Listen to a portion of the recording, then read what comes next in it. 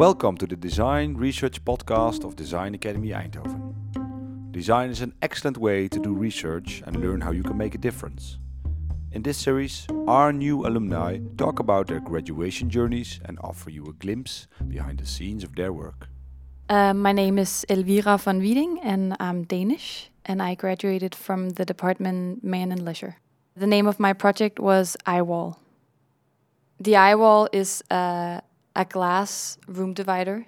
It's made of layers of glass, and incorporated in these layers of glass there's a pattern of mirror.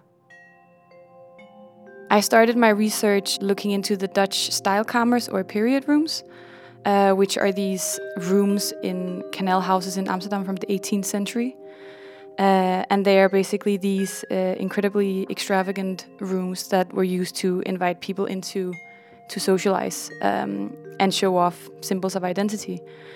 Yeah, like large portraits of the family members of the house, and mirrors in every room. There were mirrors and really decadent carpets. And I think what fascinated me was that I immediately recognized it from the 21st century, but on social media, because we have a need to broadcast our identities now as well, but clearly in a different way. Where it was in the 18th century in actual space, it's now intangible and digital. And my biggest hurdle was getting too deep into the research and trying to figure out how to conclude that in some way that was, interesting and understandable for anyone else than me. And I made a spatial analysis. Should it be a whole room curated by me? Should it be the curated room, the curated Instagrammable room? And the reason I chose this very sort of literal translation was just because Eyewall, the title came up. I was trying to explain my project to my dad, actually. And I think because I wanted to describe how we had these little walls up in between us, it just at one point clicked.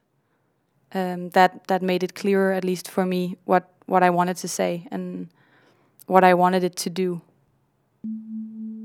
So I chose to work with glass and mirrors and reinterpret how that is used. And then it was very inspired by screens, our digital way of seeing everything through small windows, and how fragmented it is.